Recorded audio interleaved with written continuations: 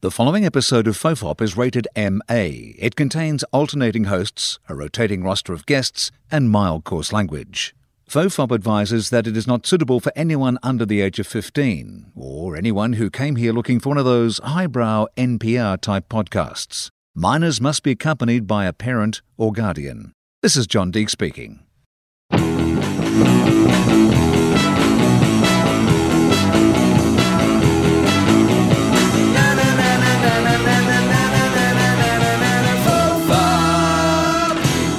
Hello and welcome to FOFOP. I'm Charlie Clausen, and my guest this week, he's a writer, he's a producer, he's a director, he's an actor, he's a former entertainment journalist, and he's the author of the memoir 12 Summers.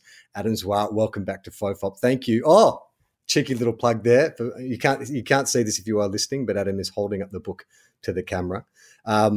My copy was a Kindle version, so I wanted to post something about it, but I'm like, does it look lame if I hold up my Kindle with the black and white 12 Summers cover? It's not the same as No, it's but look how big the print is. Amanda's always saying, well, the print's big, but it's kind of fine for me because I'm blind. Big print's better. Like I do all my reading on a Kindle now, mainly because I like to read at night in bed, and that doesn't work with Jem. She doesn't want me with the side light on. And I don't want to be on the couch and then coming to bed. I like to be in bed comfortable and reading myself to sleep. So the Kindle seems to have been a good compromise. It's a low light. I can read that in bed. But I have to make that font so goddamn big. It's virtually it's four letters per page, 4 words per page.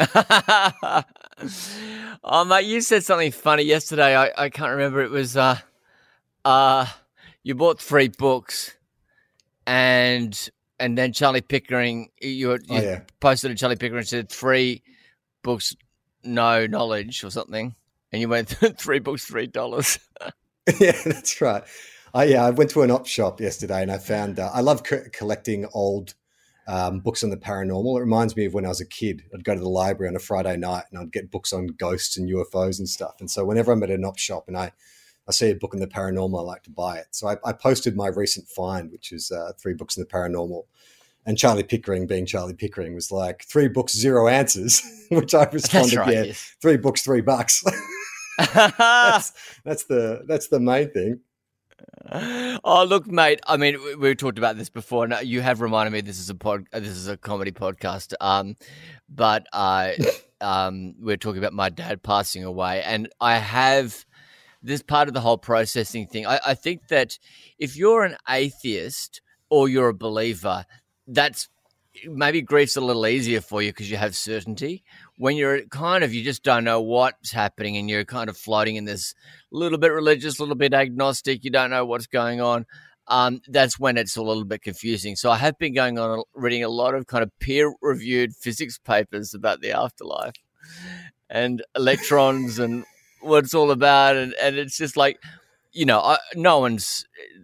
none the wiser, but it was just a processing thing. Yeah. And so that's my little paranormal kind of my little dip into the occult. When Gemma lost a friend, she bought this book called The Journey of Souls, which is, I think it's like a compilation of interviews with people who've had near-death experiences, and all of them describing, that sort of cliche of the bright white light and the feeling of kind of letting go and stuff. And, I don't know why I do this, but I love the paranormal as a concept. I don't believe it. I'm definitely a skeptic, but I do love the kind of, the mystery and the theater of it. I raised Catholic as well. I was taught about the paranormal from a very early age. Yes, but Jem was the one who kind of was like, because Catholics. I just think the Catholics have a great sense of the dramatic. Yes. Well, I always say to people, I think Catholicism was my introduction to show business. Like that was the first time I saw, costumes and, someone performing to a crowd. Dress ups. Yeah. Yeah, it's so true. I mean, you got the incense and you got all sorts of kind of stuff, confession. There's just so many kind of little pockets of drama in the Catholic Church. And like what I find, I don't know whether it's because of the Irish and Italian heritage of the church, the Catholics are they're quite happy to tell you what they think, whereas Protestants, or particularly Anglicans, don't tell you what they think. Like you could be in a family of Church of England, and at no stage do you actually raise your voice. It's all passive aggression. It's all kind of, everything's done with extreme nuance. Yeah. So when I first started hanging out, because I went to a non-denominational school, but when I started hanging out with Catholics for the first time, I was going, "Oh wow, this is really interesting. How frank they are. They just tell each other stuff. If they don't like something, they say it. It's weird." Well, it's that weird. I think it depends on what.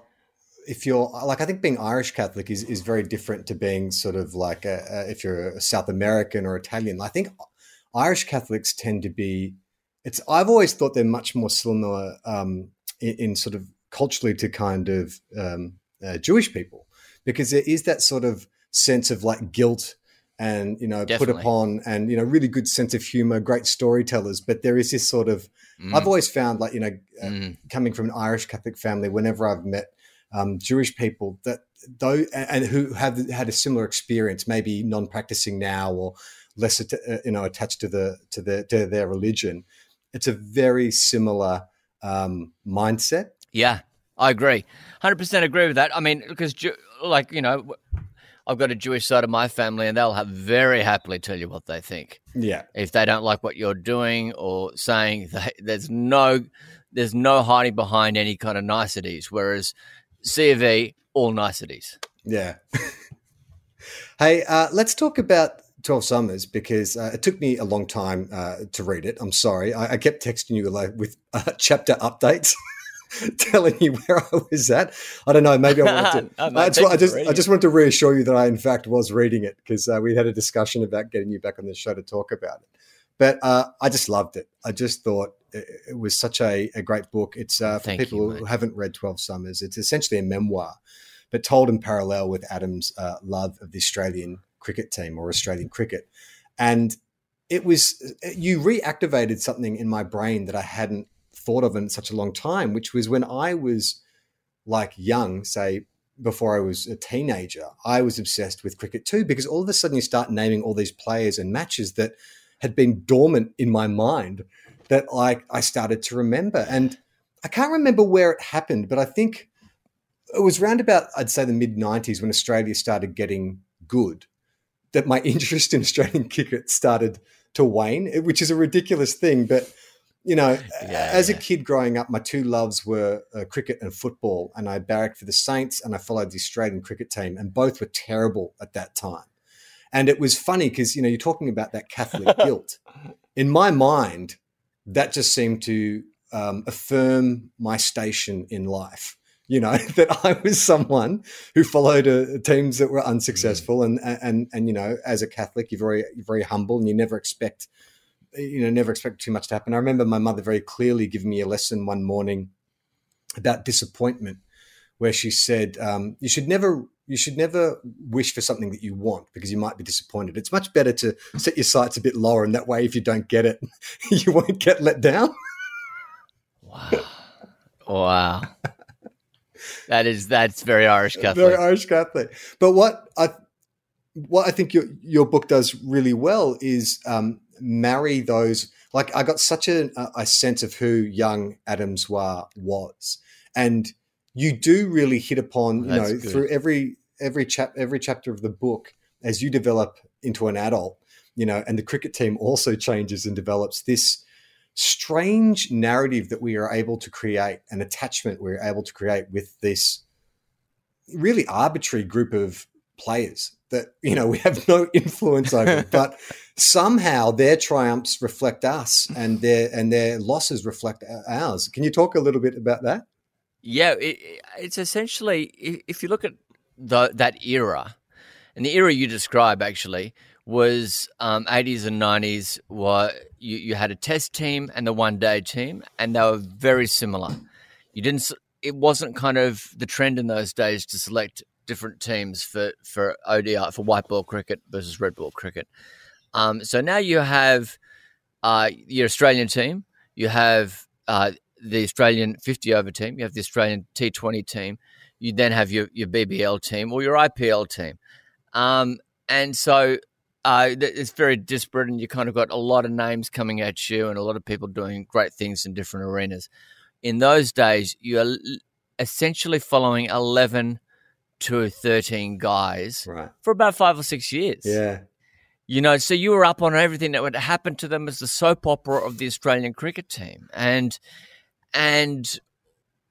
I would say that is the thing that actually is quite unique, you know, because in football you're following 18 or actually no, you're probably following, say, how many players play in a season? Maybe 30. Yeah. You know, it's a lot of if your team, for your club, 30 might get a run. Yeah. Could be more. I don't know. And let's be honest, like a lot of those people are extras in that 30. Like there are players that play for your team, but you don't really know anything about them. You haven't created any kind of narrative in your head. No, that's right. Whereas you created narratives in your head for all of the Australian cricket team. I mean, it was, and there was another thing that was going on. The coaching wasn't so formulaic. So you had very strange batting and bowling styles, very idiosyncratic, you know. You had Kepler Vessel's stance at the crease, which was just plain weird. You had Max Walker bowling off the wrong foot. You had Carl Rackerman, who just had, there was a lot of smoke and mirrors as he's coming to the crease. There was a lot of kind of, you know, stuff that was kind of meant to induce fear in the batsman. And then he just kind of bowled, you know, at a nice clip, but not hugely fast by today's standards. So, but anyway, it was kind of, you hooked into these different kind of styles of cricketers. And you miss a little bit of that idiosyncrasy these days. Yeah, and I think for me, a lot of it was just based around one or two things. Like I loved AB mainly because in my mind he looked like Robin Hood. Like he had that kind of, you know, that mustache sort of gave him that kind of dashing matinee idol kind of look, and the way he played cricket, you know, and he was Mr. Reliable. And then like a name in the book that came up that I'd forgotten about was Mike Valletta. And I remember there was one summer where like he was on classic catches, like, you know, all the time. And I just was like, I want to be Mike Valletta. I just want to be like that slips, you know, slip player who just like takes amazing catches. And it's really interesting, like how, not to jump too far ahead, but towards the end of the book, when you let the Australian team go and you talk about how, you know, you got to a point where you were older than most of the players and you sort of just disengaged from that. Yeah. I just find all that so fascinating. I had Titus O'Reilly on the show last year, and he talked about when people dismiss sport as being meaningless, you know, or lacking in depth, you know, it doesn't have the kind of like depth of art or anything like that. And he's like, but it's all meaningless. Like life is meaningless. You know, we just choose things to imbue with meaning. Yeah. It's an interesting thing. If you've ever read, you would have read Moneyball, wouldn't you? Yes. The Michael Lewis book about, It's Michael Lucas or Michael Lewis or John Lewis? Anyway, not sure. So it's all about baseball and the stats and everything, and look, it would be there's an elitism about art because we can say that we're both in the arts and we love our sport. So there is the conversation at a high level around cricket or baseball or football is no less intellectual than the conversation around art, or that it's all about storytelling and the narrative and the way the narrative unfolds. That's in both instances. I think as humans essentially are storytellers, and we lock into, we're either observers of the story or we're the ones telling the story, and we just choose our medium. You know, I find that, you know, you could write 1,000 words on Ian Thorpe swimming the 200 meters. That would be just as meaningful as say a Van Gogh painting. You know, I'll put that out there, Charlie. I'll say that. I get, but do you think that there is? I understand that in the writing about sport or the observing of sport that people create art, but what about like the actual sport itself? Because I see the way certain players play, and to me there is beauty, like in the athleticism. Like it's not that I need to then interpret that into art. That in itself is art. Would you agree? Yeah. 100%. I totally believe it's art. That's what I was saying about Thorpe. I think what Thorpe did was art, you know, and I also think what is at the National Gallery is art. So you could say I'm easier to please, but at the end of the day, I think it's all storytelling and how elegantly you tell that story. And yeah, there is moves in football and soccer that are just as kind of compelling as ballet, as far as I'm concerned. Yeah. Well, it's like, I think of that first time, I saw Michael Jordan in that slam dunk contest where he jumped from the top of the key and basically flew through the air. And to me, that was as mind-blowing as seeing Michael Jackson do the moonwalk for the first time. Yeah. Like part of your brain goes, I don't understand what I'm seeing. Like, how is that? I mean, we live in the era of like social media now where every day you can, you jump on Instagram and you'll see someone doing something extraordinary, something that you didn't think was human before. But, for the era we grew up in, we were only getting snippets of these things, like to see moments like that, it is transcendent, and I think that, yes. that is, I don't profess to be like mad about every single sport, but even with sports I don't follow, I can see a highlight or something like that and just be like, well, that's amazing. Like, because it does is it makes you want to strive to be better. It makes you acutely aware of your own shortcomings as a human being. Your own it definitely does. That's how you open your book, is realizing that you were never going to play for Australia. And I had my awakening at a much later point in my life, involving mutual friends of ours, playing basketball with Brett Tucker and Hank. And after the game, I don't know what prompted this discussion, but Hank out of nowhere just said, "Oh yeah, you're not a natural athlete." And I'm like, "What?" This is complete news to me, by the way, who had grown up playing sport my entire life. I was aware that I was not like an elite, but I didn't think I was. I mean, when someone says you are not a natural athlete, to me, that's like going really far in the other direction. That's not just saying, oh, well, you are not as good as some. It's like, you should not even attempt athletic endeavors because they do not come naturally to you. How do you think you would have gone as a professional athlete? Like, just say, you could have gone into your chosen sport as a professional cricketer. Like, just say, like someone waves a magic wand and you have the coordination and the reflexes to be a fantastic batsman. Do you think your temperament would have suited the world of professional sport? No, I'm way too emotional. Especially there are heaps of emotional athletes. Yeah, you do. Yeah, I mean, with cricket though, maybe I could have been a bowler, but I don't have the temperament to be a batter. It's just that steeliness, that patience,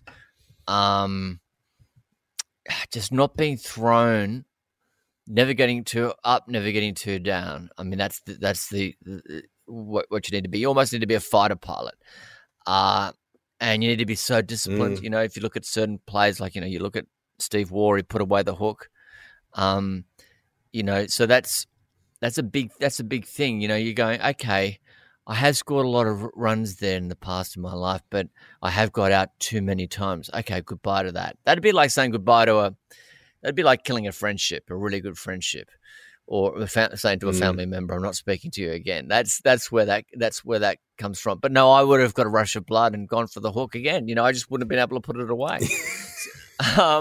So yeah, I think my temperament, I think that, screenwriting is good for me because I live in drama all the time in my head.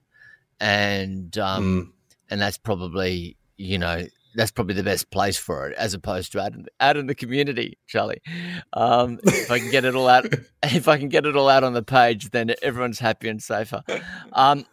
Look, I think also I do wonder how I would have fitted in. I'm a little bit weirder than those guys.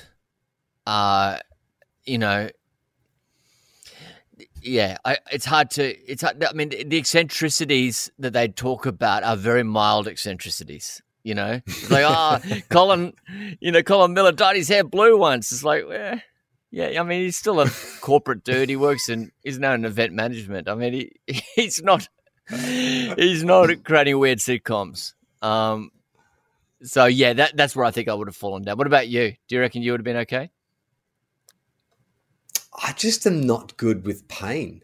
Like, I remember that's a good point. Years ago seeing an article on, I think it was like when Nick Revolt was first drafted to the Saints, and they had a full-length photo of him, like in a pull-out in the Age or something, and listed next to his body was all the injuries he'd had to that point as a 18-year-old draftee, and it was like knee reconstruction, broken his nose 4 times. Like, I see that happen on the football field all the time where a player dislocates their finger and puts it back in. Mate, I would need like 2 months off and I would tell everyone about it. I would be dining out on that dislocated finger for months, if not years. And that's the one thing that I really look at athletes. Like, it happens all the time in a game of football where players will get like a corky or knee knock or something, that would put me out for ages, and they just shake it off. Like the way, and it's almost like a part of the gamesmanship is to hide when you're injured, like, oh yeah, you've done something. You can't let my opponent see it. So I'm just going to disguise it. I've ripped my hamstring off the bone, but I'm going to stay on as long as I can to contest this next ball. Forget about it. Like, mate, probably I'm too emotional, but I'm also a massive sook. Yeah, look, if you look at the cricketers too, it's like, if you look at, there was a great test, I can't remember what year, but it was South Africa, Australia. It was in Cape Town, and a South African pacer by the name of Mono Morkel was bowling just thunderbolts at Michael Clarke, and Clarke was letting them hit his body and not showing any pain. I mean... And it also gives a false impression. So this is a really interesting situation because a lot of people said cricket wasn't a dangerous game because you have all these superhumans not showing any pain when they're getting hit, all right? So this kind of false advertisement was going out into the world about cricket being, cricket's fine. It's not football. So then when Phil Hughes died, when he was hit in the neck by a rising delivery, and went to hospital and died. Suddenly everyone went, oh, cricket is a dangerous game. It's fucking dangerous. That ball is going at 90 miles an hour or, 150 kilometers an hour. And if it hits you, it is agony. It is absolutely agonizing. And, you're always putting your hands in jeopardy. You're always putting your body in jeopardy. So you're dead right. I couldn't have coped with the pain for a second. And also I couldn't have coped with the emotional pain of looking on Twitter and seeing all these people just like teeing off at me and saying how shit I am. But you did face down like Brett Lee. Like, that to me is the most extraordinary chapter in the book. Is I kept waiting for you to say, and they cancelled the shoot, or I got out of it. But I was sweaty palmed reading about that. You facing an over from Brett Lee, not wearing any protective gear to show what Don Bradman had to endure in the 30s. Was that the idea? Yeah. So we wore these so in the 30s they had these kind of, everything was kind of decorative. Essentially, it was just like, these little gloves that had little spikes on them that was meant to protect you, and you had pads which were essentially just some wood over some material, and you had the box, no helmet, no thigh pad. They did makeshift stuff in those days, but it wasn't kind of what it is now. So I used all that, went out there with my baggy. They gave me a baggy green, and Brett Lee had a hangover that day because he'd been fishing for 5 days on a boat in Vanuatu, and he flew straight from Port Vila into Brisbane and to do this, documentary. It was actually the finale of the documentary, and we've been waiting. I think it had been months in the planning getting him, and they couldn't tell me. I wasn't allowed to know who the bowler was who was going to I'd have to face to finish the documentary. And I remember thinking if it was Mitchell John, like they had to get someone who bowled as fast as Larwood, and we worked out in this kind of Mythbusters way that Larwood, because it wasn't obviously there wasn't the speedometers there are now, so we worked out using 3D imaging that Larwood is bowling about at 147. And you got to understand, he's 5'7", and he's bowling 147. He had these huge, he had very long arms, and like a gorilla. Like a gorilla, yeah. And so we needed someone who'd bowl that fast, and there was only a few. Like when you think about it in those days, like Gillespie was kind of fading. McGrath never really got over 130 anymore. Sean Tate was going well, but I think he might have been injured. I was a little bit worried if it was a lefty, like it was Mitchell Johnson, because then I wouldn't have been able to get out of the way, because you're kind of a bit cramped as a right-hander facing a left-hander. So, and then, of course, I thought because that we're in Brisbane that they might get Andy Bickle. And from a distance, Brett Lee does look a little bit like Andy Bickle. So I'm kind of hoping, as I saw this blonde-haired person with glasses coming out of the car, I thought, maybe it's Andy Bickle. Maybe. That's like I've saved myself at least 7 kilometres an hour if it's Andy Bickle. But no, it's Brett Lee. So I was – now, I think I've so if – a professional cricketer is seeing the ball come out of Brett Lee's hand. They're seeing it come out of his hand. They know exactly how he's holding the ball and which direction the ball will go in. And then things get a little bit more complicated with reverse swing and everything, but that's what a cricketer can do. Person, just normal human being, sees the ball way later, doesn't see it come out of the hand. Maybe if you're really good, halfway up the pitch, but I was seeing it probably about 6 or 7 meters, 5 to 7 meters away from and that's when I had to make my decision which direction to go. And I was like, so I know what I'm like when I'm absolutely in a state of panic. Everything slows down for me. It's like I'm watching everything in slow motion, and that's how it felt. The only thing I can compare it to is when I went skydiving. I took Jem for her 30th. I think I bought us tickets to both go skydiving, and the whole flight up was like fine. I wasn't worried at all. I'm not scared of heights or anything like that. And we got to 10,000, 14,000, whatever the jumping altitude is. And so you're strapped to your instructor, and Jem was in front of me. And so they opened the door on the plane, and all of a sudden the wind rushes in. You can hear it, and you look down, and it's like you're 14,000 feet off the ground. And I see Jem go first, and they just drop like a stone, like out of sight. And that's when the slow motion cold dread washed over me. And the guy starts so you're sitting on your bum on the bottom of the plane, and he starts like a dog wiping its bum, edging me towards the door. And in my head, I'm like, how do I get out of this? Like how can I get out of this and keep my dignity intact? Like, is there some way I can game this where I get the guy on my side and he gets the pilot to the plane down, and I can somehow say to Jim, yeah, I know you went out the plane and I decided to fly back down, but in the end we just went. But it was just like, that's the most fear I've ever felt. I think I would have been more terrified facing Brett Lee, because at least I had an expert strapped to my back. Like if you were strapped to the front of, I don't know, like Ricky Ponting, maybe it wouldn't have been as intimidating. Well, that's right. Yeah. I mean, Phil Hughes died, I think, the year later. And that we wouldn't have got insurance to do that stunt. Did you think at any point they were going to cancel, that they weren't going to go through with it? They did. Look, I knew, and I say this in the book, I knew that Hamish and Andy would have done it, and that's why I did it. It's like I just had this feeling that, that's the kind of thing they would do. What are you going to do? Just like guts out of it, Yeah. Be a big wuss. There was a lot of conversations. Hey, you don't need to do it. But remember, this was 12, 13. I can't remember now, but things weren't as careful Yeah, isn't it funny? Then Only it 10 was years just ago. on the edge of everything kind of changing and people kind of taking care of their head. Remember, no one gave a shit about their head. So did you attempt to play any shots, or were you just like evading? No, I made a decision. So I had a lot of coaching, and it was decided based on my skill level that I should just get the fuck out of the way.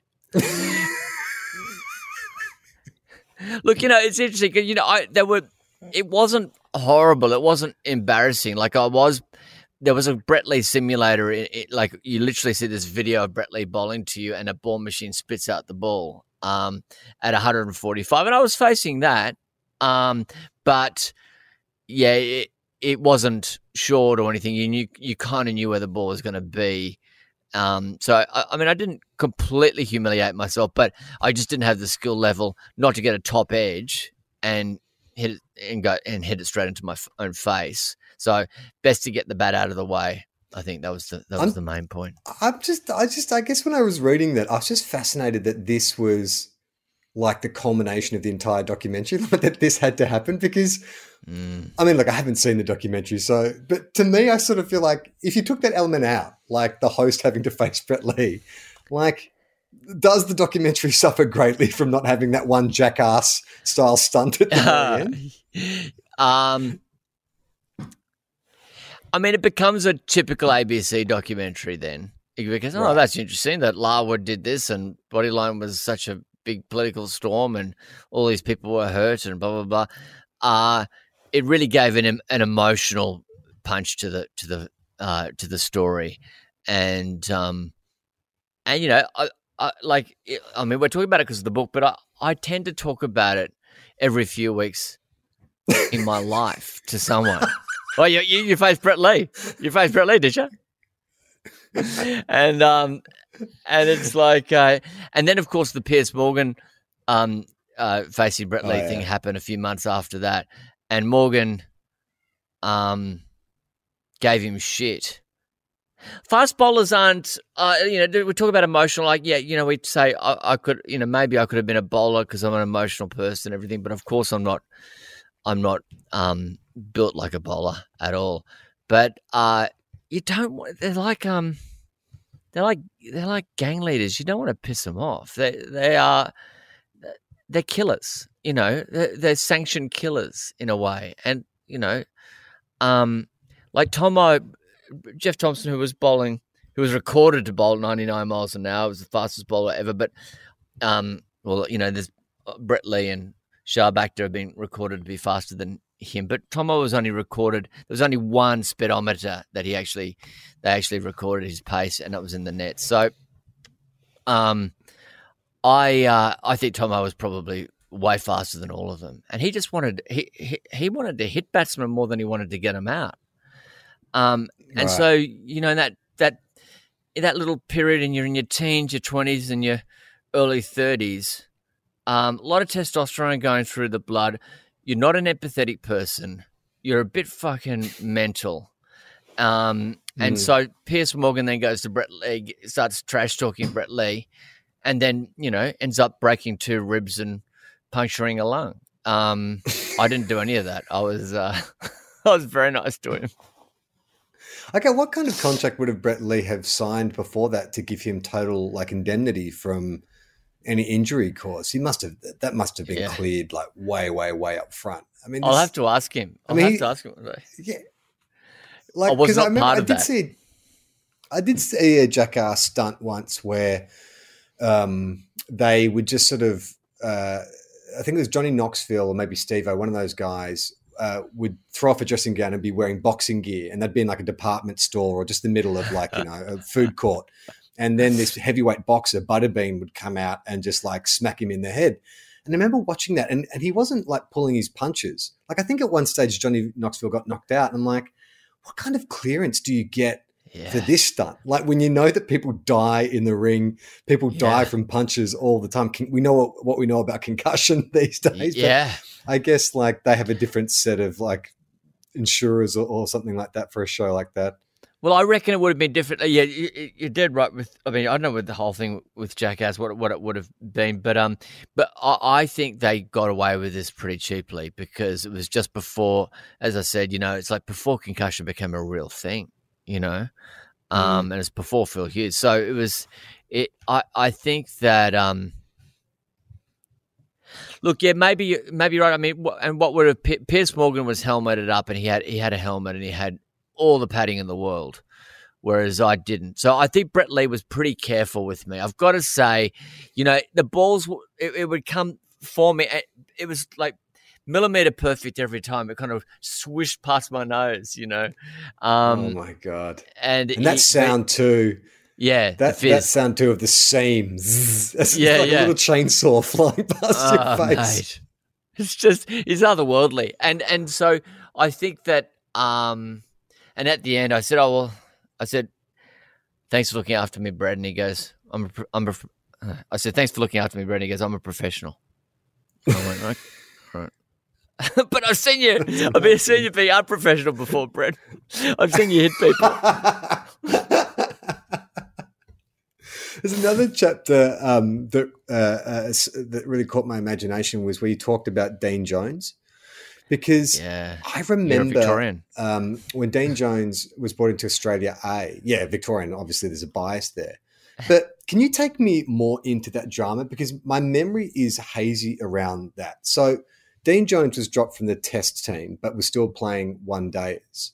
But then was he dropped from the one-day sides as well and was just playing like Sheffield Shield cricket? Is that what happened? Yeah. I mean, the subtlety of it is he got dropped from the test team, even though he was just playing very good cricket. I mean, I think, I'd have to look at the book, but I think that the test before he may have, the scores before, the immediate scores leading up to it, there were centuries there. And I think Tim Lane said there's no precedent for anyone getting dropped with figures like that. But the selectors at the time there was an exceptionally talented young cricketer from Western Australia, called Damien Martin, and the selectors just had a hard on for him. And so they just got rid of Dean Jones. And, and the only people who really were up in arms about it were Victorians, It was a scandal at my high school. Like it was just all people could talk about. And I can't remember what game it was. If I think it was a one day where he came back at the MCG and got like the hero's welcome when he came out to bat. I remember that too. Yeah. So then they were in South Africa, and it was they were in a tight spot. They needed to win the next game to actually kind of equal the series or something. And he was dropped. He was dropped for that game. And he said to Mark Taylor and I don't know who the vice captain was at that stage, but he said, I'm better than both of you at one-day cricket. Fuck you both. And he left. He said, I'm quitting. I'm retiring from all forms of international cricket. And then he went back to playing Shield and he started scoring triple centuries. And so when the Australian A concept rolled around that summer, he said, "Oh, look, I'll put up my hand and I'll put up my hand to captain the Australian A team because they'll need some experience and everything." And that's Australia was pretty kind of unanimous. The Australian public was unanimous that he should be the captain. And the selectors said, "No, we're going to go for we've got an eye to the future. We're going to make Damien Martin captain." And so they did that. And so Jones was, and so I remember even Greg Chappell, who was the coach and the selector, one of the selectors of the Australian A team, said, we're just not, we've got an eye to the future. Jones is too old. But Merv Hughes was selected in the Australian A team and he's exactly the same age as Dean Jones. So, yeah, it was just all I can say is that Australian cricket is very conservative. But by the way, I'm sure there's some other stories I don't know about it. This is all the research I didn't want to get into the I'm sure there's an amazing book somewhere about who said what to whom. I don't know. Right. But if you think about Australian cricket, it is very conservative. This is the first guy to wear sunglasses. he would wear zinc cream on his lips. He would do kind of things that were always cocky and kind of in your face.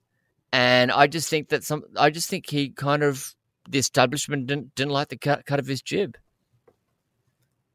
So the selectors, they can on a whim just change the makeup of the team. Like how is that process of selecting the Australian side done? Like how many people are choosing? What input does the captain have? Like how are the team selections done? It's so complex. So generally, it's the selection panel is three. Sometimes the coaches in the panel, and sometimes the captain's in the panel. The captain is not in the panel at the moment. That goes in and out of fashion. The idea of having the captain on the panel, and often you've got one selector is on the ground on a tour, one of those three in the panel. So yeah, it's a very I mean, you're right. This is what I think you're getting at. It's a little bit arbitrary. And I was just thinking that way. Yeah, I was just thinking today. So many footballers have their.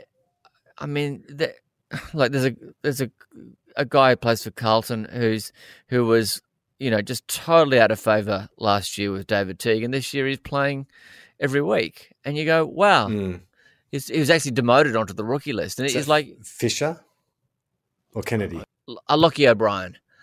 Right. His name's Lockie O'Brien.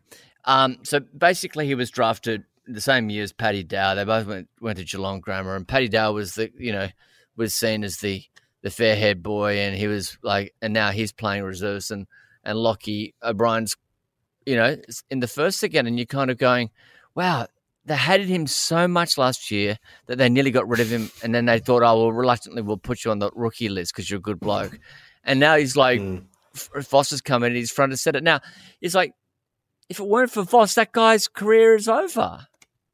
So it's the same with Jones. It's like, yeah, you do. You're dead right. You do have these kingmakers who just like sit there and you just hope that they're discerning and they've got the best interests of everyone at heart and they're making decisions for the right reasons. I mean, I do think the Victorians are harshly treated. I mean, Glenn Maxwell, come on. I mean, that guy should be playing red ball cricket. He should be playing every form of the game. He's definitely one of the most talented players of the last decade or two.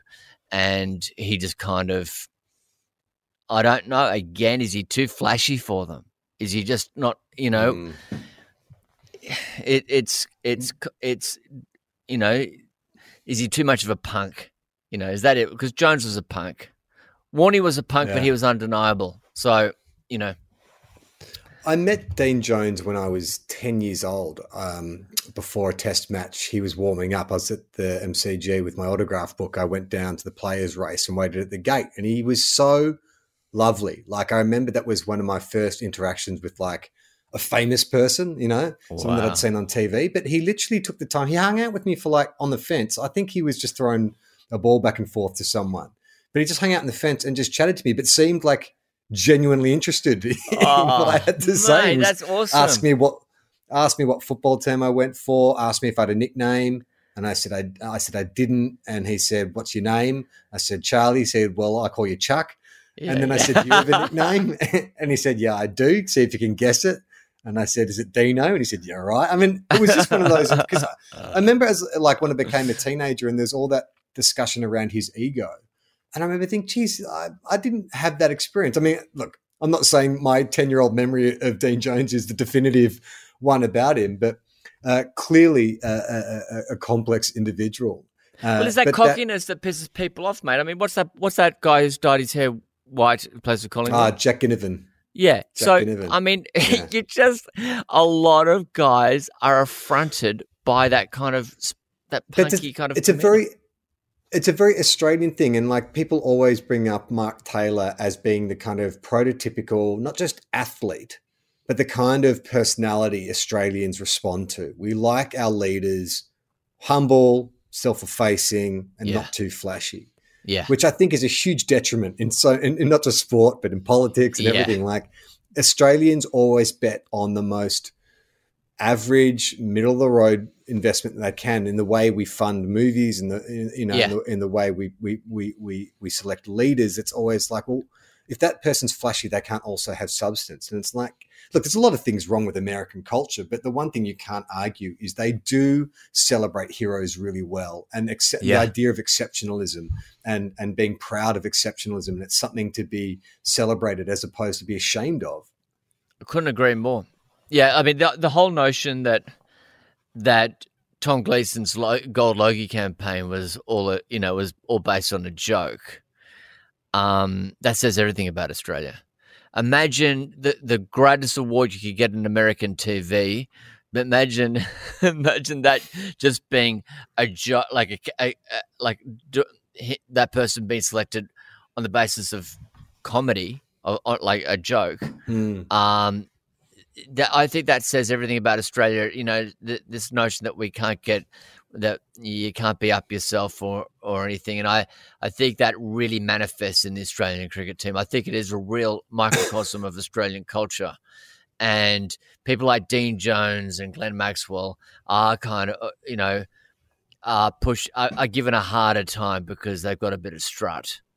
And I mean, if it weren't for Warney, I think Warney did open a few doors. I think like Adam Zampa, another Victorian, he's got a little bit of strut about him, and and it doesn't seem to be hurting him. So maybe things are changing a little. Yeah, it's weird. I remember working with an American script consultant on a script that was in development, and he asked me once. He said, he's gone, I work with a lot of Australian writers, and he's gone, how come all your stories are so depressing and sad? Like, how come they always end with the person not getting the girl, or everyone ends up dead, or, and I said, I don't know. I think, there's the tall poppy thing, of course, but I said, I think there's just a general, maybe it's because we were at one time a penal colony, we live on stolen land. We were a penal colony. And so there is just a genuine kind of cynicism or suspicion around happy endings that we don't think that they happen. We deserve them. But he's gone, but as an audience, he's gone, I look at what you guys go to the movies, and you all go see a Spielberg movie. You guys see American shows. You like consuming that entertainment. But when you try and tell those stories, you feel like you have to be. And I said, I think we believe we're being more authentic. And that's the number one trait that Australians, that's true. We're proud of more than anything is, we're authentic, we're real. But are we? Is it not more kind of cynical that we're projecting, this air of authenticity when really we just want to watch Disney movies too? Well, we're happy to see an American have a happy ending, but we're not allowed to see our own people have a happy ending. No one in an Australian accent can have a happy ending. No. We don't want them to get tickets on themselves. Gallipoli, mate. But yeah, it's all Gallipoli. Yeah, that's right. It's like you're making before, back in the days, 4 years ago when everything was very male oriented. The idea, every Australian sitcom that was successful, you had to have a battling guy who was unlucky in work, unlucky in love, and he was trying to make good, but he never could, and that's our sitcom. Yeah.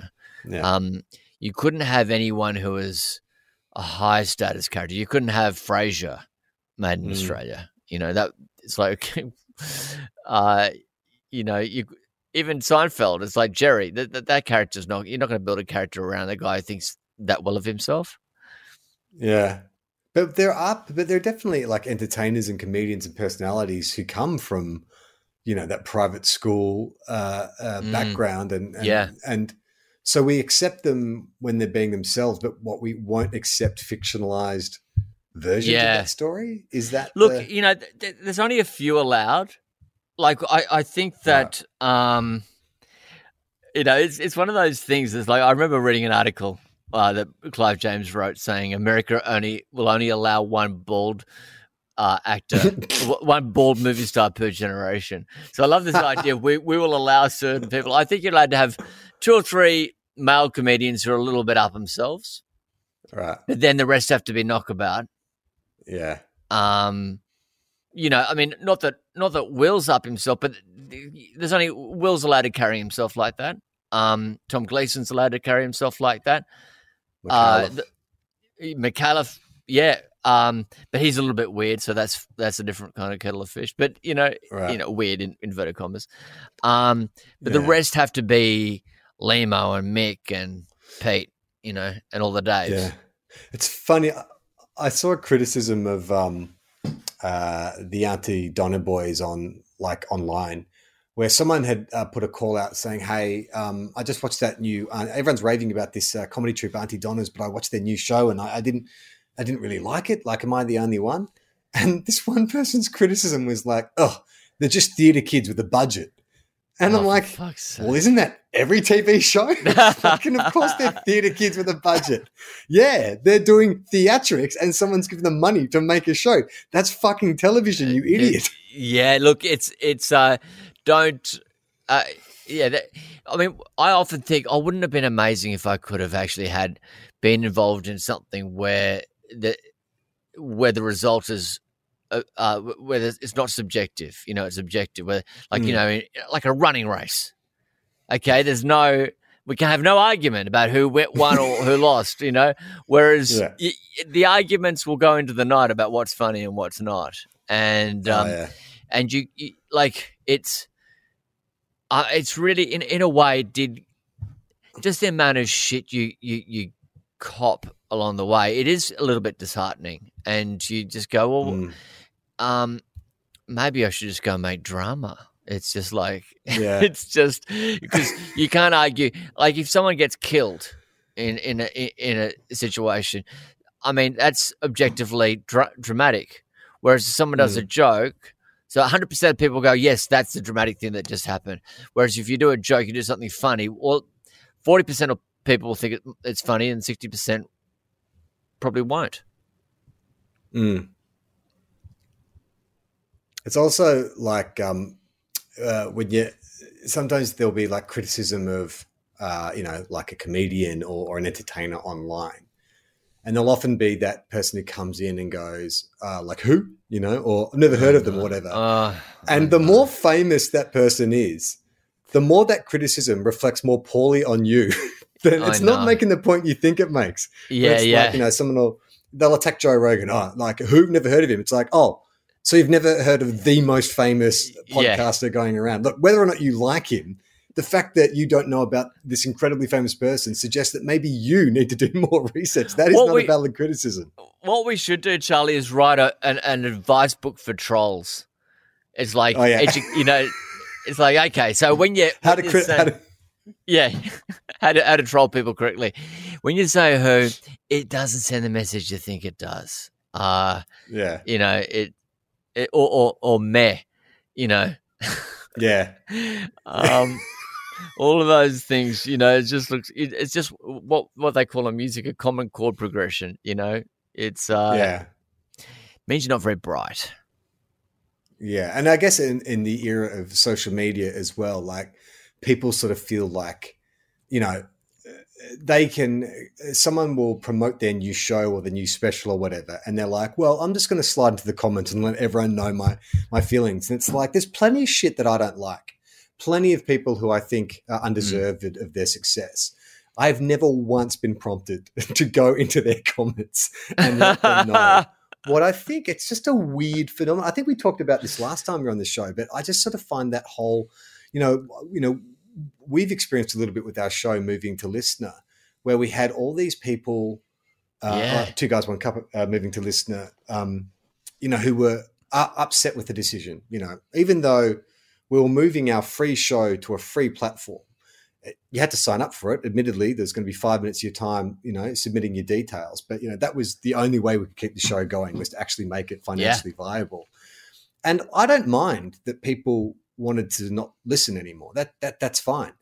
why tell me that you don't want to listen? like, what do you expect me to do? Do you think that that's going to make us rethink that? Like, imagine if I just like call Will and Sam, our producer, and say, guys, look, it's Camaro 467 is really upset. So I think we need to tear up this contract. Like, I understand you don't want to listen. Just don't listen. Just don't listen, and don't tell me.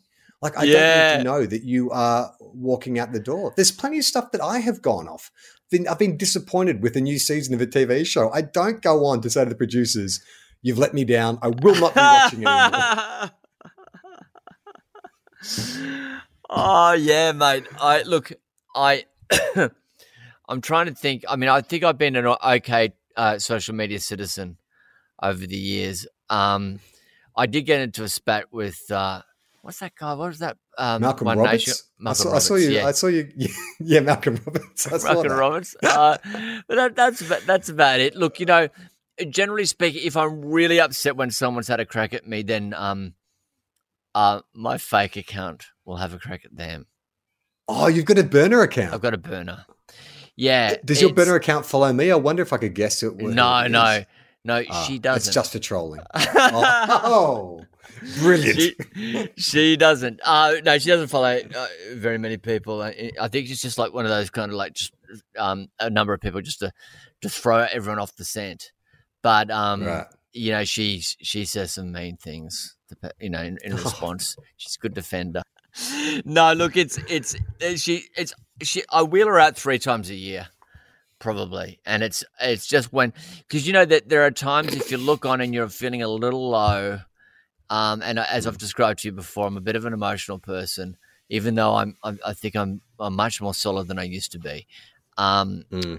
If one gets through to the keeper, if one beats the bat, that's when she comes out, as opposed to Adam come out, and as opposed to Adam coming out and defending himself, because it just looks shit when you defend yourself. So it's best to let other people defend you. I think there's been a couple of times where I've been tempted to bite back, but then I'm always like, I play it out in my head, like what's the best possible outcome, and even if I like war game it to the best possible outcome for me, it's still pretty pathetic. That's right. You've war gamed it. Yeah. Hey, there's one bit of advice I would give in our little kind of our social media advice book, and that is he, she, or they who leaves first wins.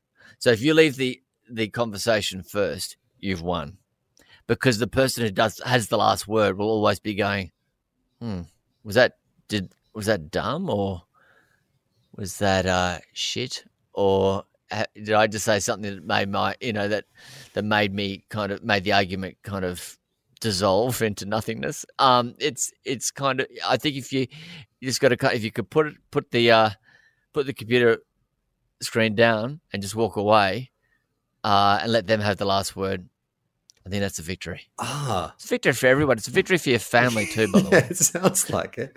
Well, you know what is a victory and a triumph is your book, 12 Summers. You can find a link to it in the episode description below. Not just a book about Australian cricket, an absolutely beautiful and heartwarming memoir and hilarious memoir of the career of Adam Zwar. I just loved it. I thought it was so funny. Your story about Billy Idol chucking your tape player out the window.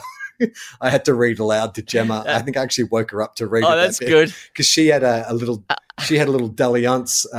Billy Idol tried to pick her up on an aeroplane once, and so I had to. Of course you did. And so I had to elbow her and say, "Hey, your boyfriend threw Adam Zwar's tape recorder out a window."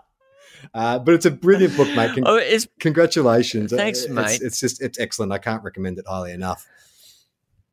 So that was the Como Hotel. He threw the tape recorder out the window for anyone from Melbourne. It was kind of very unexpected, and only a day before he did throw water over Tom Gleeson on the panel. So I was in good company. Adam, is there anything else you want to plug while you've got the mic?